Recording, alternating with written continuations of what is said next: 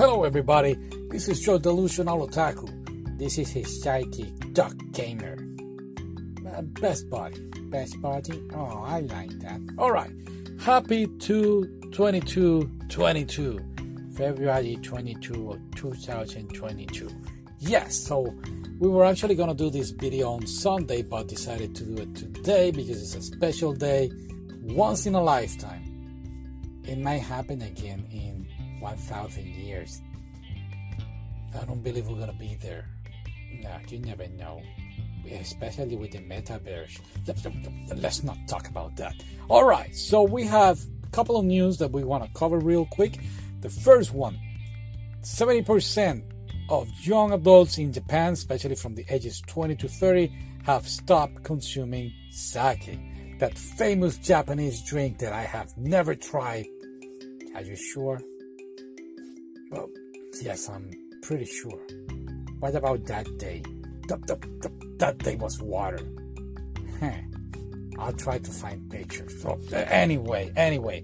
So, the young people in Japan have stopped consuming this drink, the alcoholic drink, and basically this is going to affect especially in the future.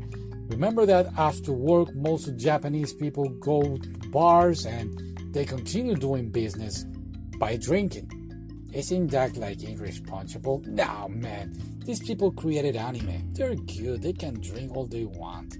But basically, it's going to affect how they do business in the future. Especially now since the pandemic, a lot of business are being going now online. So going out and having a drink has really literally stopped in the country. So now even young people have stopped drinking the famous drink. I really concerned? Nah. But is Duck Gaming concerned? Well, yeah, these people created the Nintendo Switch and it's going to affect people. Whoa. Calm down. Don't start with your stuff. Anyway, another interesting fact was that 42% of the people that were questioned, they haven't drank sake, and 65% prefer good, high-quality sake. A lot of percentage there, buddy. I know, I just reading the news. Alright, so basically that's the news for today. Now the documentary. Yes, documentaries. We saw actually 2 documentaries. The first one is Bear Man of Hokkaido. A bear man. Yeah. I'm a bear otaku. Now it's a 84-year-old man named Ose Hatsaburo. He's a fisherman that lives in the area, and one day he was there after fishing and a bear came to attack him. But he didn't attack him because the guy got scared and scared the bear away. Did I say that right? I think so. Anyway, the bear went away and he realized that the bears could obey his command. Little by little, how do you say mom bear? Mom bear? I don't know, you're a bear. Oh, yeah. So mom bear were with their cubs and they saw the mom was scared of the guy.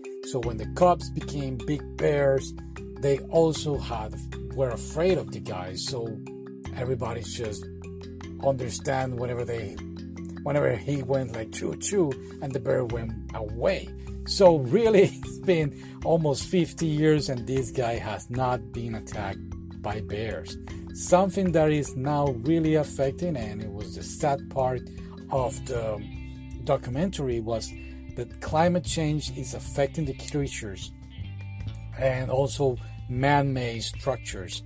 Fishes are not anymore in the water, so the bears can't fish and they are dying of hunger. That was really heartbreaking to see, especially it was caught on the documentary. Yeah.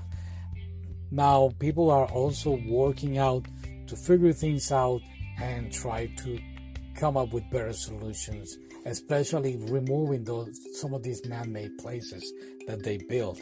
So it's like half-half. It's a sad but interesting documentary.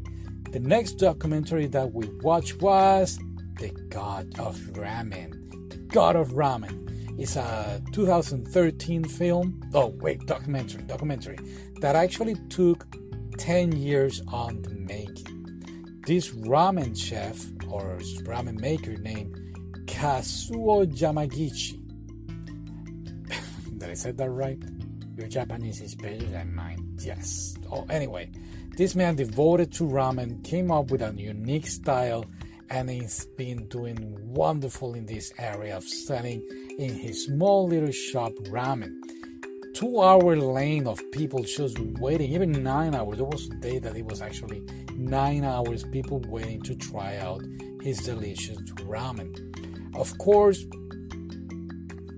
same as the last one, was very interesting, but at the same time quite sad, especially when we find out that his wife passed away 20 years ago, and he also has been getting health problems due to arthritis and weight gain. Now, of course, it's a battle for, I guess, survival. I don't want to say survival. I want to say battle to be the best he can be. Sounds military. That was in the old days. Anyway, it's a good documentary. It's sad that, of course, he passed away in 2015, if I'm not mistaken. But at the same time, it was something that he was really expecting for a while. He really wanted to be once again with his wife. So, again, interesting documentary, but at the same time, very, very sad. Yeah. Also, he was a wonderful human being from what we saw. He actually has students learning his style and going back to their original towns and start opening a business. So he actually was a great teacher and showing everybody his secrets, and wonderful human being indeed. Both of them great documentaries, right? Yes. Are we done with the news? Yeah, we didn't read too much. We were watching films. Oh yeah, thank you.